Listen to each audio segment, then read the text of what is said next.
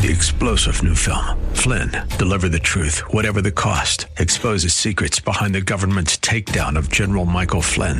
Flynn knew what the intel world had been up to. He ordered the first audit of the use of contractors. This set off alarm bells. He told the truth. He was the most dangerous person for Donald Trump to hire. They had to get rid of Flynn. Flynn, deliver the truth, whatever the cost. Available now. Watch it today. Go to salemnow.com. salemnow.com. This is the Word to Stand On for Life with Pastor Ron Arbaugh. Your word is sharper than any two-edged sword,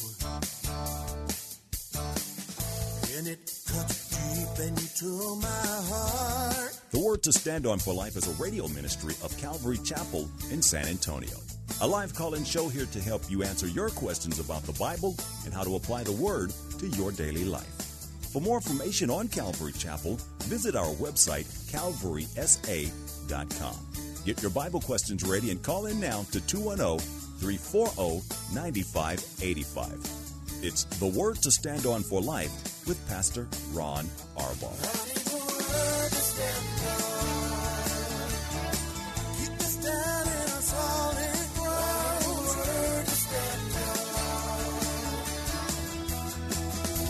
Welcome to the program. It's Tuesday. That means we don't have a lot to talk about. We get right to the questions.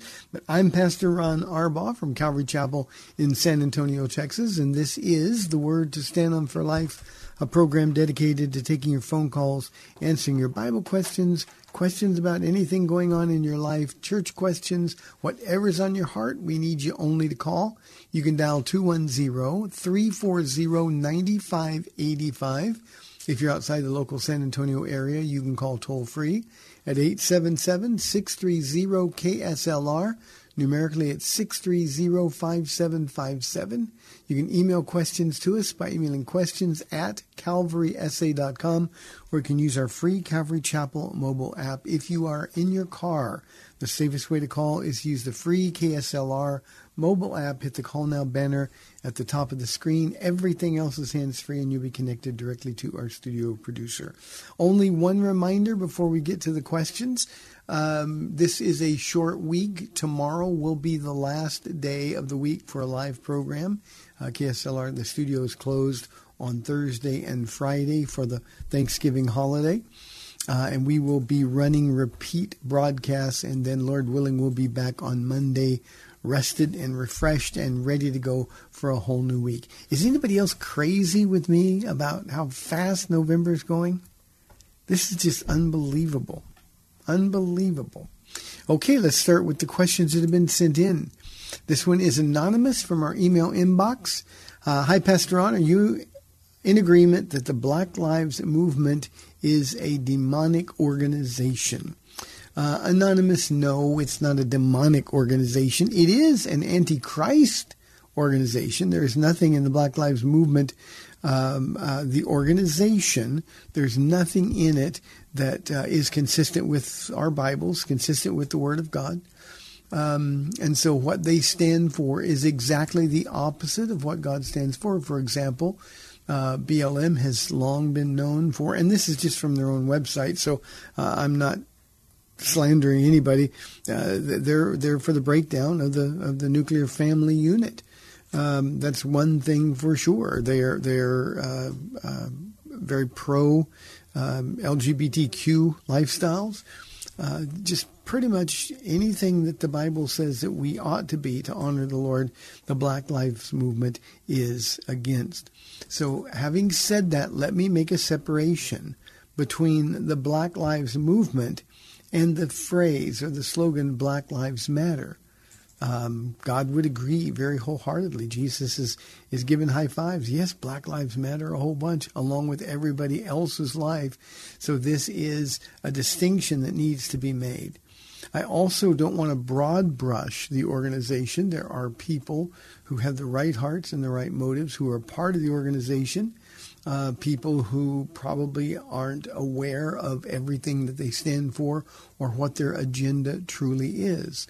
But the Black Lives Movement as an organization, not demonic, But certainly it's antichrist in that it stands opposite everything that the Bible tells us to do.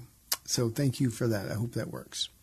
Here is another anonymous question from our email inbox. These are the kind that always hurt my heart a little bit. When my husband gets upset, or if I ask a question or make him comment about something we're doing, and he's not in agreement, or if I'm not in agreement with him, he always seems to call me names. Examples: controlling, contentious, women, or I have a rebellious spirit. I honestly just want communication on what's happening or what's going to go on next. He says I need to be quiet and trust him. When my husband calls me those names, it's hard to trust him. Please help. Any advice on what I can do to help out the situation? Yeah, the very first thing, and this is really important, and you know what? I'm convinced that almost nobody ever takes my counsel on this. You and your husband need to get in pastoral counseling immediately. You're a Christian. I'm assuming your husband would say he's a Christian as well. He's misquoting the Bible, certainly misunderstanding willfully what it means to be a husband, a spiritual leader of the household. But you need to get into pastoral counseling immediately. That's what churches are for. That's what pastors are for. They want to help you walk with Jesus, and certainly this is a house divided. Amos 3:3 says, how can two walk together unless they agree to do so? And you're not walking together. Now, something else I want to communicate here, and this is for the men out there, not just for you, Anonymous. This is for the men out there. How would you ever explain these kinds of responses to your wife, even if her behavior isn't something that you're particularly appreciative for? How would you ever explain these kinds of responses to Jesus? How would you explain telling Jesus, I have a wife with a rebellious spirit? Would you say, well, that's why I'm being a jerk? If you raise your voice at your wife, if you use these kinds of labels, you're a controlling woman, a contentious woman, you have a rebellious spirit, how would you ever explain that to Jesus? You know what? I think Jesus would look at you and he would say, and I'm going to quote the great movie, Remember the Titans here, leadership sets the example. Leadership sets the example. So if this is the way you lead your home, you're completely misunderstanding the kind of leader God wants you to be. Now, men, this ought to create a healthy fear of God in our hearts. We're going to give account of our stewardship of the wives that God has given us. And if your wife isn't in agreement with you, maybe God is using her to keep you from making a mistake. Ephesians chapter 5, verse 21 says, because of our fear of God, we're to submit one to another. It says that before it ever submit. It says, wives, submit your husbands as unto the Lord. So what you need to do is get into pastoral counseling. If he is unwilling to do it, then you go and speak with pastors or speak with some of the women in the church. But you need right now to be as close to Jesus as you possibly can. The other thing I would say to all men out there is that our wives are never to trust us. That's not why God asks them to submit to our leadership. God asks us to trust him and submit to our husband's leadership. Trust him. Paula can't trust me. Now, I hope I've earned a degree of trust. But remember, for most of our marriage, I was Ron the jerk. She couldn't trust me. That would have been foolishness on her part. So anytime a man says you need to be quiet and trust him, then you've got a man who is not following Jesus. Do you still submit to his leadership? Yes. But you talk to him about it. This is another example, Anonymous, where a husband and a wife are not in the Word together. They're not praying together. They're not fooling Jesus. This is a situation that needs the Lord's intervention.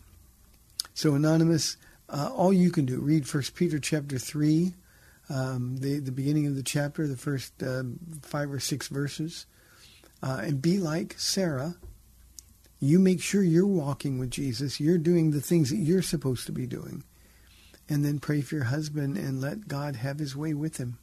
I promise you, Jesus will work on him as long as you're doing your part. Thanks very much for that. Let's go to Victor on line 1 from San Antonio. Victor, thank you for calling. You're on the air. Afternoon, Pastor Ron. Thanks for taking my call. I have a question on the on the what do you call those the festivals, those 7 feasts in the Old Testament. The you know how the Lord the first 4 happened in order, starting with the Passover and all that. And I know that I spoke with you before that you do believe that the rapture of the church would occur on one of the feast days, and I've my understanding is that there are those that teach that it's going to happen on the Feast of Trumpets, and I believe you said that you believe that the rapture is going to happen on the Feast of Booths. Victor, let me clarify something. When I said the return of Jesus, I remember the phone call some time ago, but the return of Jesus, I'm thinking about the return of Jesus to this earth after the rapture of the church. So the rapture isn't connected really to any particular festival or feast, and it isn't necessary that it is. But the return of Jesus is going to come, I believe, on the day that Jews would be celebrating the festival of the booths or tabernacles. So that's just an opinion, and your opinion is as good as my opinion. But the rapture of the church is not connected necessarily to any of the Jewish festivals at all. It sounds like that it could be. There could possibility because of just the wording that that the last trumpet, and then then you have the feast called the Feast of Trumpets, and it just sounds like there might be a connection there. So thanks for answering. Okay, and Victor, I don't think the trumpet calls from 1 Corinthians chapter 15 is not connected to the trumpet judgments in the book of Revelation at all. Completely different wordage and symbolism. And the last trumpet is a very Jewish way of saying that call to readiness. And of course, Jews would remember that there were 3 trumpet blasts. One would be to assemble, another would be to be ready for to get up and leave. The final trumpet, the last trumpet, would be a trumpet. So it's time to go to war. And I think that's what the last trumpet is all about, 1 Corinthians 15. And it's not a literal trumpet, and I don't think, again, there's any connection between that and the festivals or the Feast of Trumpets. One of the things we have to remember is that God right now is done dealing with Israel.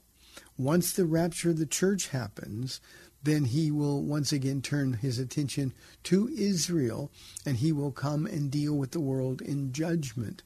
But right now, in this dispensation of grace, God is dealing with the world because of grace, by faith, and praise the Lord for that. But his focus is not at all on Israel. His focus is on the church. And I think sometimes we Gentiles have a tendency to try to get too Jewish in our thinking and even in the way we interpret Scripture. And the Gentiles and the Jews are completely different economies at this point in time. We do have Jews becoming Christians, but God is not dealing with national Israel until after the rapture of the church. Victor, thanks very much for the question. I will do my best to be a little bit more clear in the future. 340-9585, and we love to have your calls and questions. Here is a question from Ariana. Pastor, will you please explain Matthew 10:41? I'll read it and then I'll do my best. Whoever welcomes a prophet as a prophet will receive a prophet's reward, and whoever welcomes a righteous person as a righteous person will receive a righteous person's reward. Here's what this is all about. It's not as complicated as we make it. And by the way, in the verse before that, it says, he who receives you receives me, and he who receives me receives the one who sent me. And then he goes on in the verse after it, verse 42, and if anyone gives even a cup of cold water to one of these little ones, because he's my disciple, I tell you the truth, he will certainly not lose his reward. Now, here's what he's saying. Since only God can reward us for the work being done in the world, the world that we live in is sort of dog-eat-dog world, and Jesus says to us that we're to help those who are helping me. And here's what he's saying, Ariana, I'll reward you exactly the same way I reward them.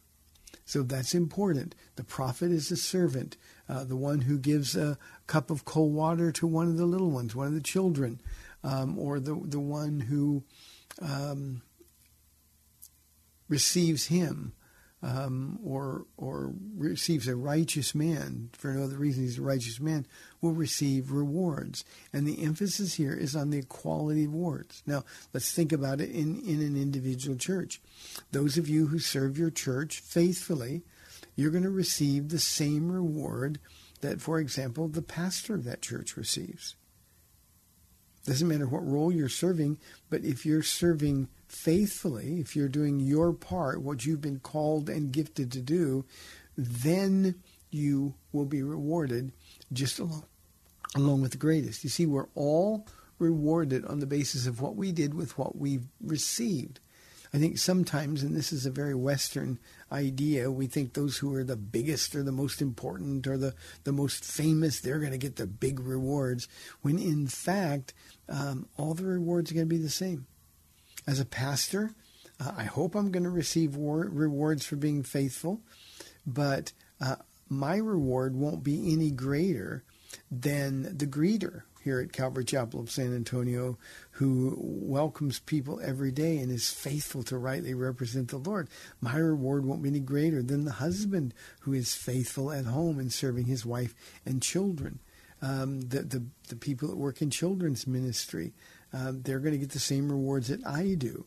Even insignificant, and when I say insignificant, there's no insignificant act in the family or the kingdom of God.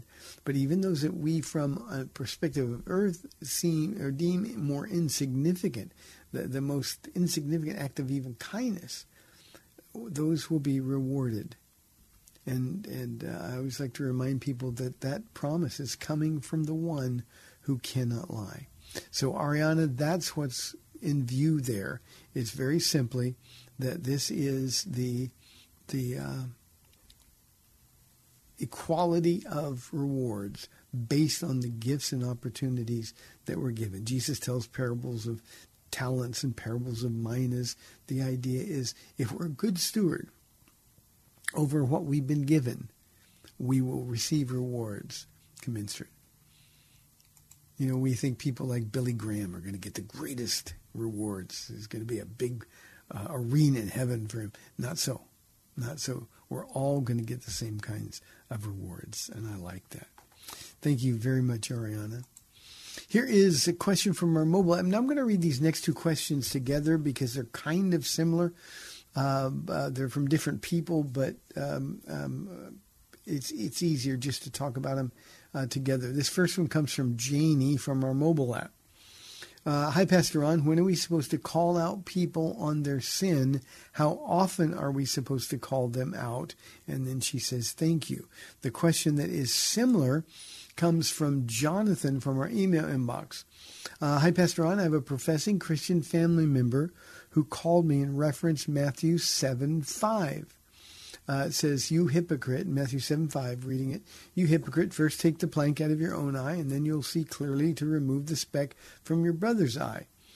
That's the passage. Then Jonathan continues, I was trying to correct him. However, he said, I was judging him, and we're all not perfect. I understand I am not perfect, but I don't live in habitual sin like my professing Christian cousin does. When is it okay to call people out? How can we call anyone out without judging them? Are we being hypocrites since we will never be 100% in our own lives? I'm a little confused. Please clarify. Thank you, Pastor.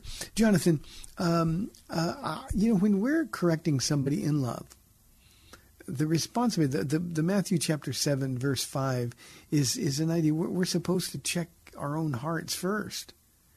And clearly you've done that.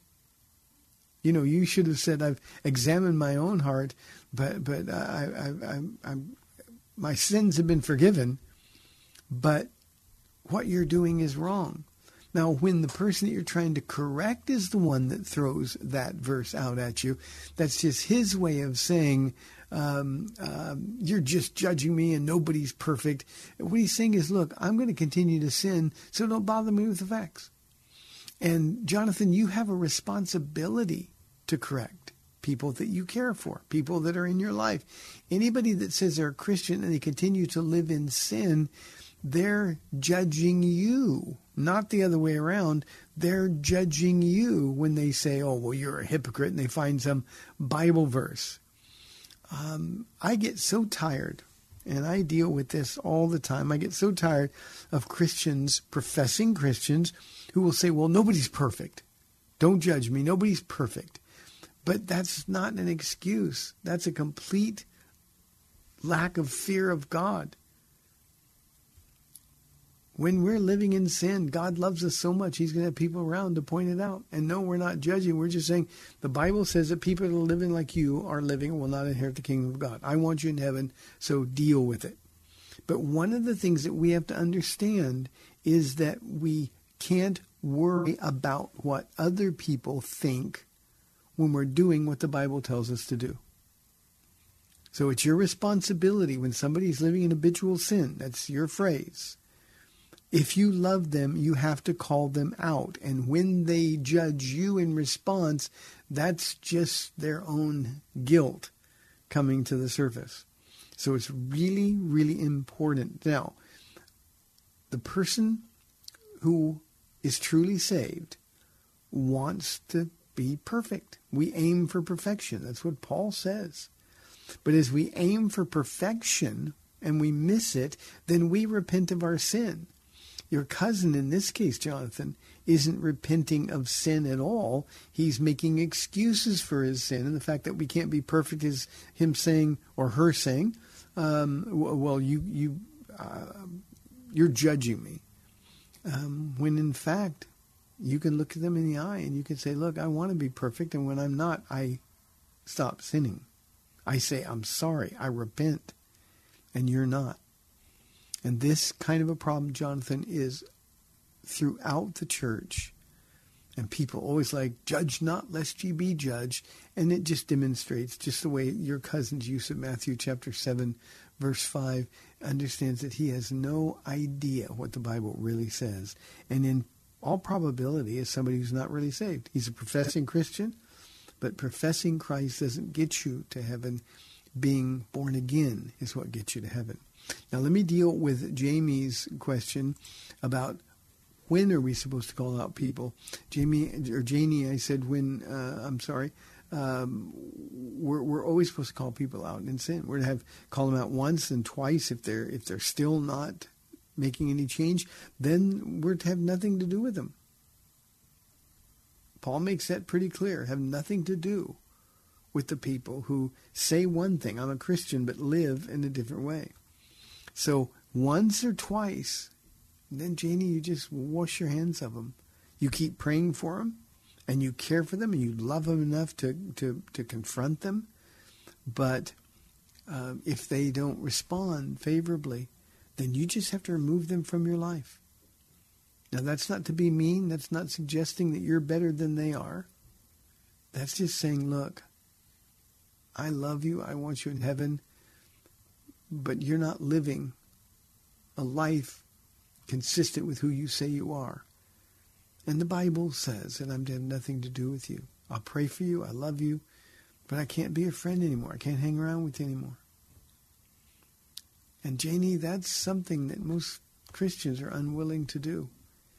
And yet what we're doing is we're taking away the veneer of Christianity from people who are acting like unbelievers. So that's what you're supposed to do. You're to confront them in love. I don't like the word rebuke. I'm not wild about your use of the term calling them out. I think what you do is you call them in. And you say, you tell me you're a believer. And I so want to believe it. I can't even imagine heaven without you. But the way you're living in willful, unrepentant sin points you out as not being a believer at all. You know about Jesus, but you don't really know him. Janie, I just had this message this past Sunday when I told our church, I'm tired of pretending. We're in the last hours of the last days. There's a sense of urgency. And I'm no longer going to be okay with people who pretend they're a believer when they say one thing, but they're living a life inconsistent with that profession of faith. When their home is a mess, when their marriages are a mess, when they use foul language, when they get drink, or when they smoke marijuana, or I'm just not going to pretend anymore. I'm going to tell them, look, you need to repent. So, Janie, I hope that answers your question. Hey, we've got 30 minutes left in the show, 340-9585. This is the Word to Stand On for Life. We'll be back in 2 minutes.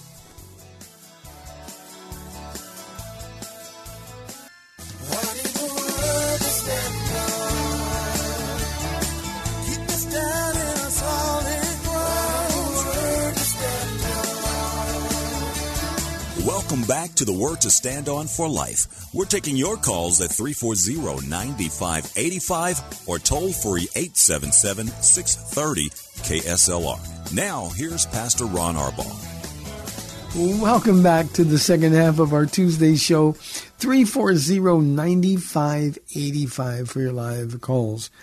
Here's a question from Valerie. Pastor Ron, when you feel yourself losing your passion for Jesus, what should I do? I like the personal pronoun change. When you feel yourself, what should I do? Valerie, you've done the first thing. You've recognized that you're in a really dangerous place.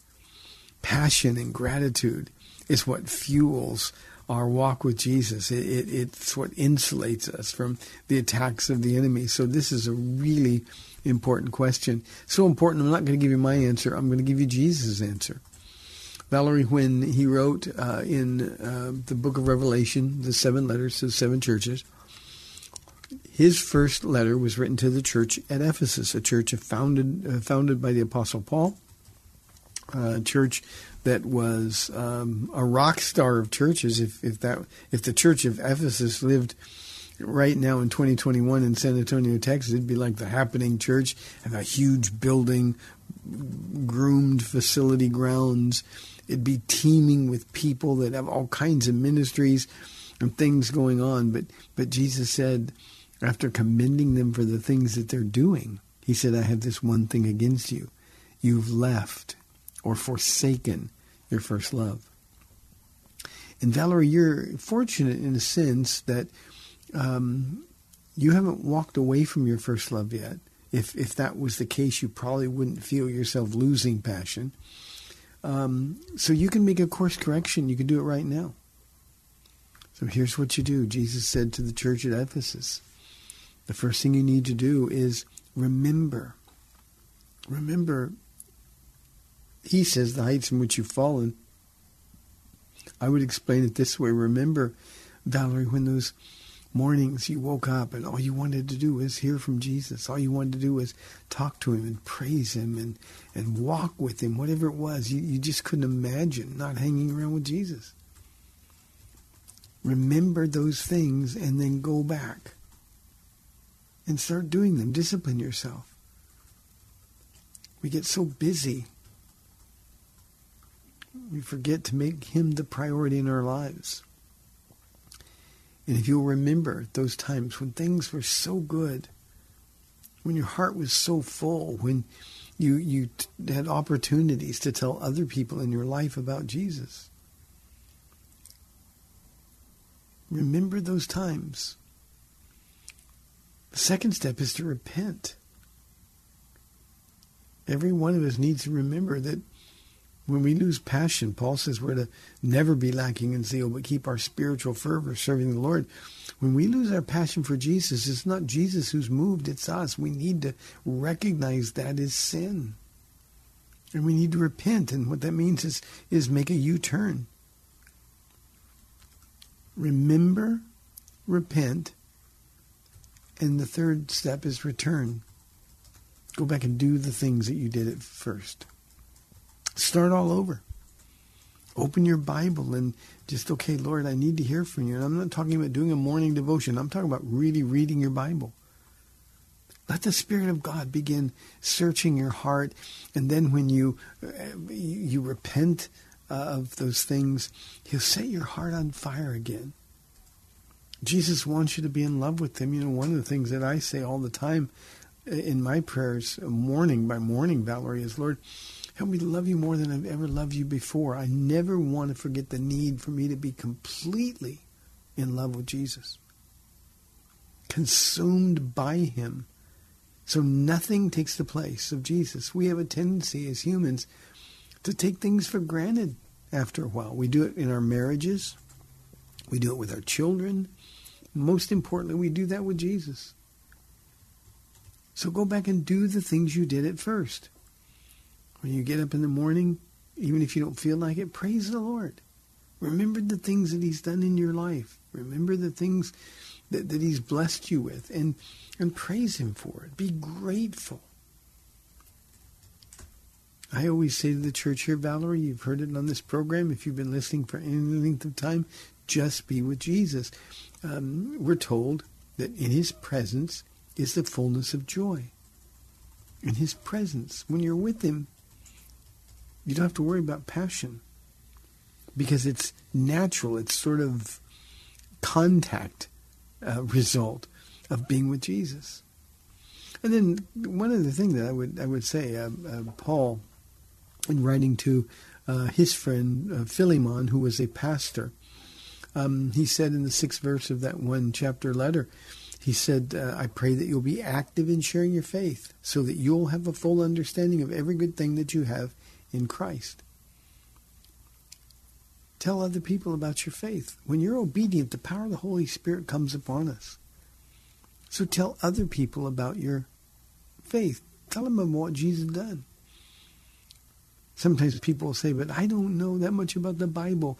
Well, tell them what you do know something about. Tell them what Jesus has done for you. Once I was blind, now I see. My testimony, Valerie, is easy. Once I was a jerk, and people didn't care at all about me. Now I love Jesus, and people actually like me. They love me. Share your faith, and the Spirit of God will come upon you, and passion will come back. But make no mistake, this is an everyday process. It's something that we have to discipline ourselves to do, because our flesh wants to be spiritually lazy. Jesus also addressed the church at Laodicea in the 3rd chapter of Revelation. And He said, and I'm going to paraphrase, He said, you make me sick. The reason they made Him sick is because they were lukewarm. They were neither hot nor cold. He said, choose one. Be hot or be cold, but just don't be lukewarm. And I think what happens, Valerie, when we start losing our passion for Jesus, we've walked right into lukewarm territory. So make a choice. Do you belong to Jesus, or do you belong to you? Is Jesus the most important priority in your life, or is the world and how you feel and what's going on more important? Those are the questions that we have to deal with. Now, don't do guilt. There is no condemnation for those who are in Christ Jesus, Romans 8:1 says. But here's what you do. You just say, Jesus, how did this happen? I know it's not your fault, Lord, it's my fault. But how did I drift away? The book of Hebrews, the very first warning is about those who are drifting away. Drifting happens slowly, almost imperceptibly. You're not even aware of it. It's not like you get up one day and say, I'm just not going to hang out with Jesus. I don't care what it's just a daily life that starts drifting, and pretty soon you find yourself so far away from where you were, and you think, how did I ever get here? Well, Jesus wants to reel you back in now, and all you have to do is give him the opportunity to do so. So, Valerie, thank you for that. I hope that answers your question. A lot of people will be praying for you. Here is an anonymous question. I really struggle with anger. Why won't God deliver me from it? Now, anonymous, if you're listening, I want you to write this down. Okay, got a pen, paper? He already did deliver you from it.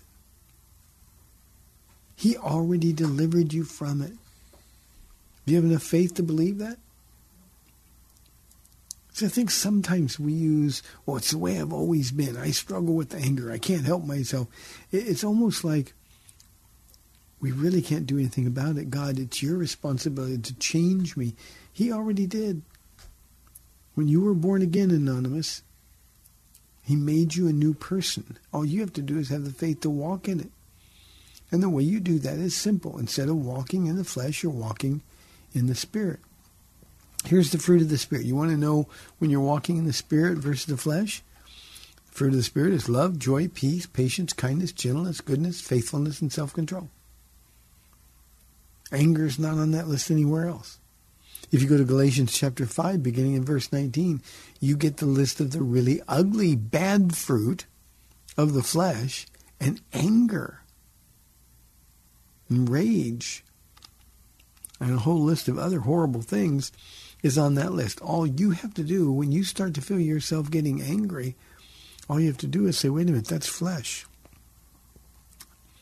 And then we can crucify the flesh. Jesus died in the flesh so we can die to our flesh.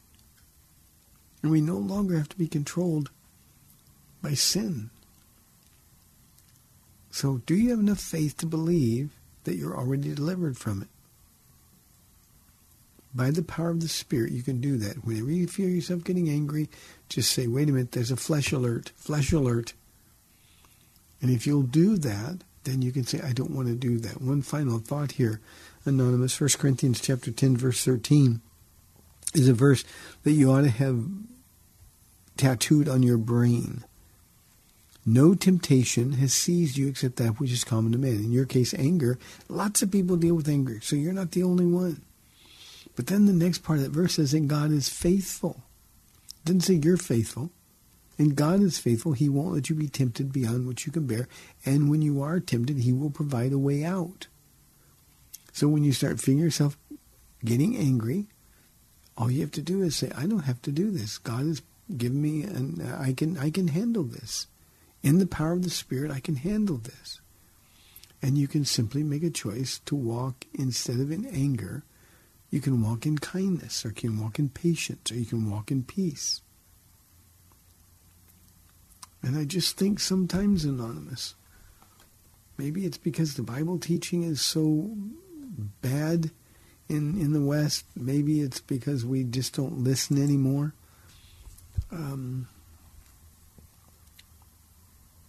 But we're not the same people we were.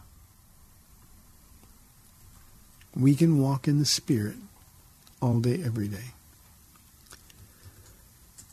Betty asked the question, Pastor, how necessary is it to forgive those who have hurt me in order to be filled with the Holy Spirit? Betty, it's so necessary that it is impossible to forgive if you are unwilling to forgive. I think something that we sort of lose sight of, Betty, is that we are expected by God to forgive. He or she, in your case, who's been forgiven much, loves much. Has anybody hurt you? Have they done anything worse to you than you've done to God who forgave you? Forgiveness is the key to freedom in our lives. And the devil uses it all the time. He knows it's such a valuable tool. We'll take some little offense and we'll make a big deal out of it. And basically what we're doing is we're saying, okay, Lord, thank you for forgiving me, but I don't care what's happened in my relationship with other people. They hurt me, that's enough. God said, but you hurt me. You hurt me. And Jesus' model for prayer.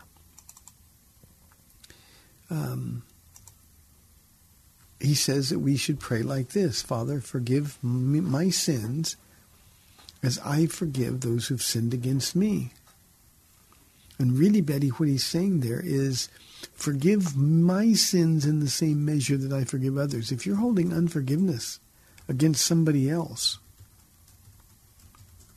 do you want God to forgive you the same way you've forgiven them? Or more to the point, haven't forgiven them?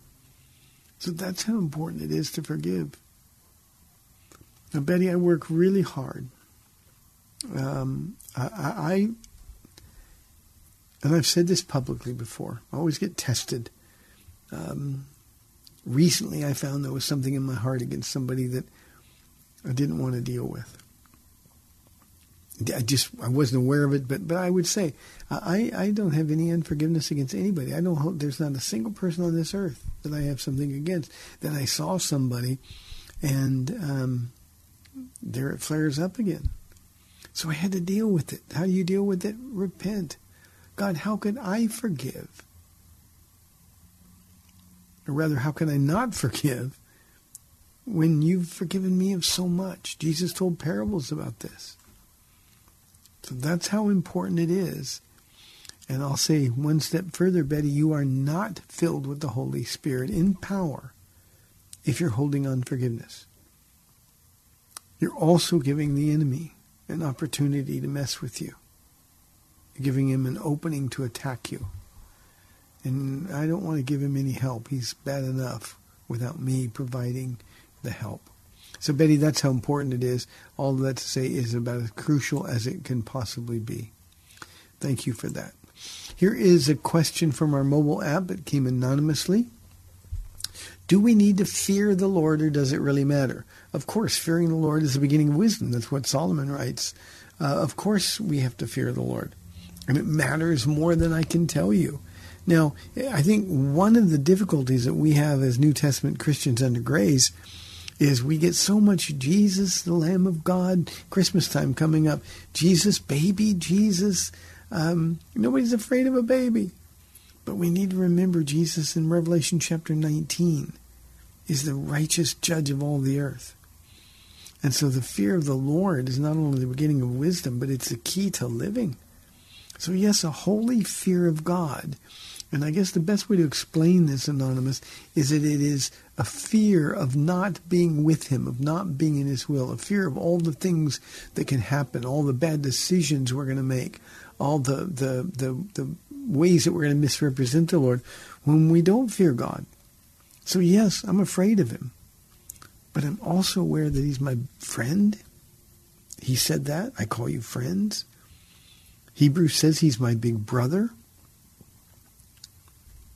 We're told he became one just like us in order to forgive our sins so that he could empathize with our weaknesses because he himself had weaknesses.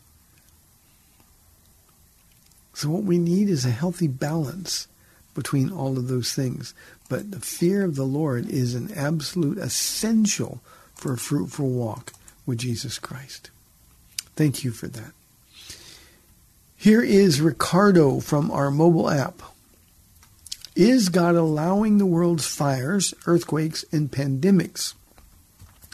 Are we in the Great Tribulation yet? If God is so good, why does he allow all this evil and pain and sorrow to the innocent, and he's got innocent in quotes, people? Does that sound right? Ricardo, you really need to open your Bible and really find out who God is. Can I suggest something for you? Take the book of Ephesians. And do me a favor, it won't take you very long, but read the first 3 chapters of Ephesians about 10 times. Don't go to chapter 4, just the first 3 chapters of Ephesians 3 times. You want to find out who God is and what he's done? You want to find out if God is good? Read the Song of Solomon, just the parts that are titled Lover. That's God speaking to you. And then before I answer the question that you opened with, this question has to be dealt with Why does he allow all this evil and pain and sorrow to the innocent people? Why blame God for the evil and the pain in this world?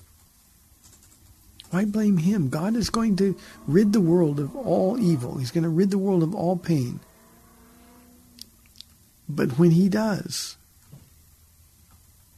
that means he has to judge the entirety of the world. And Ricardo, what that means for you is that if you insist on God bearing responsibility for all the pain and evil, and God says, okay, for Ricardo, I'm going to end it, that means if you're living in sin, he's going to judge you. Peter explains that God is patient, unwilling that any should perish. I'm grateful that God put up with all of the evil and pain and sorrow that I caused all the way to 1991 when I got saved. If he would have dealt with sin before then, I would have been lost. I would have spent eternity in hell.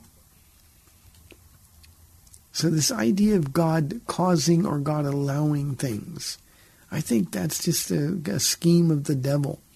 The other thing I want to say before I answer the first question about the fires, earthquakes, and pandemics is there are no innocent people. Ricardo, you don't know a single person who's not a sinner. You don't know a single person who has been obedient to the Lord. You don't know a single person who can stand before God on the basis of his or her own goodness. There is none good, not even one, no one who seeks God, Paul writes to the church at Rome. Paul also says in the 3rd chapter of Romans, for all have sinned and fallen short of the glory of God. So let's settle this issue of if God is so good once and for all for you, Ricardo. He is so good that he looked down the corridor of time and space and he saw you and the sins that you're guilty of, the things that you've committed.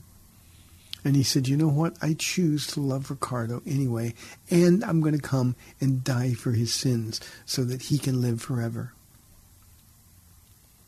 I'm going to take the punishment that he deserves. I'm going to let them rip open my body. I'm going to let them beat my face beyond recognition as human in form.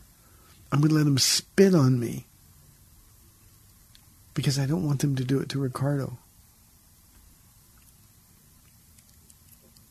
And he endured the cross. That's how good he is. And I want you to really and truly take that in.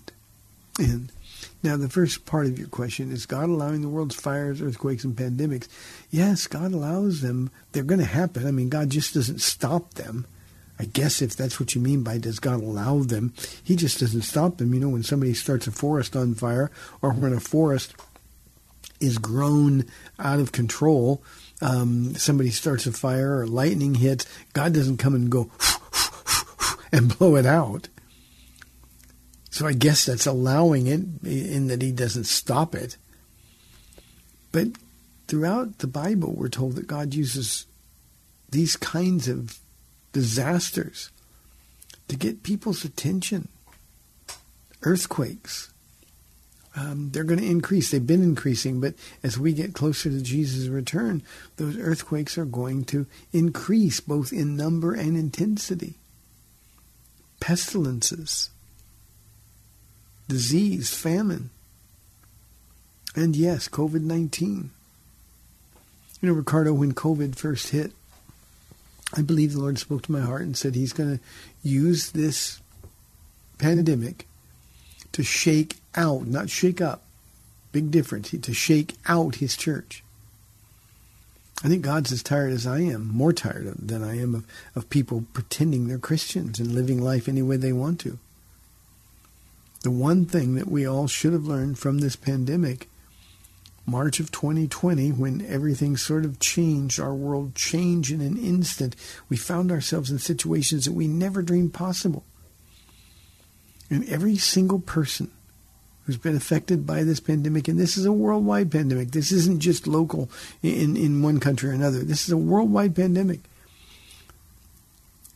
God's preferred response to that pandemic would be for the world to fall on their face and say, God, we've sinned against you.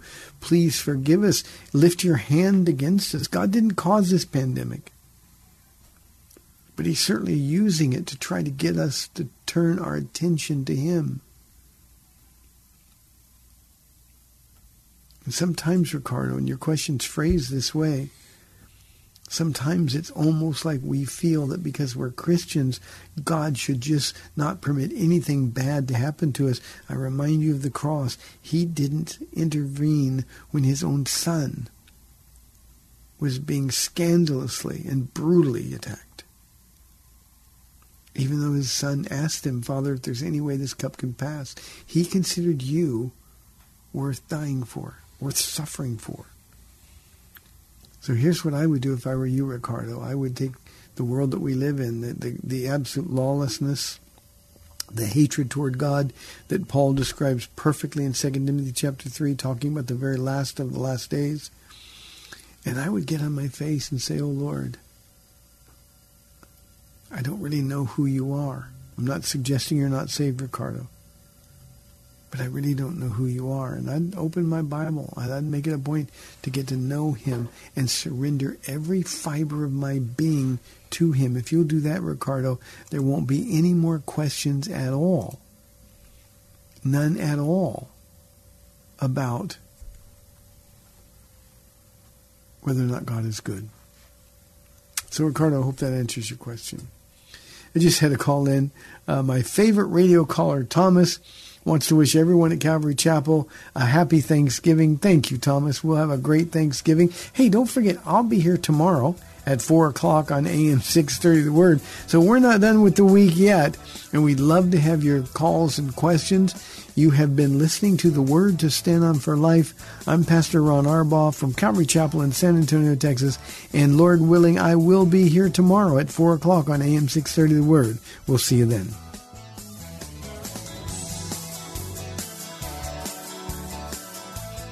Thanks for spending this time with Calvary Chapel's The Word to Stand On for Life with Pastor Ron Arbaugh. The Word to Stand On for Life is on every weekday afternoon at 4, and Pastor Ron invites you to find out more about Calvary Chapel at calvarysa.com. The Word to Stand On for Life was sponsored by Calvary Chapel of San Antonio.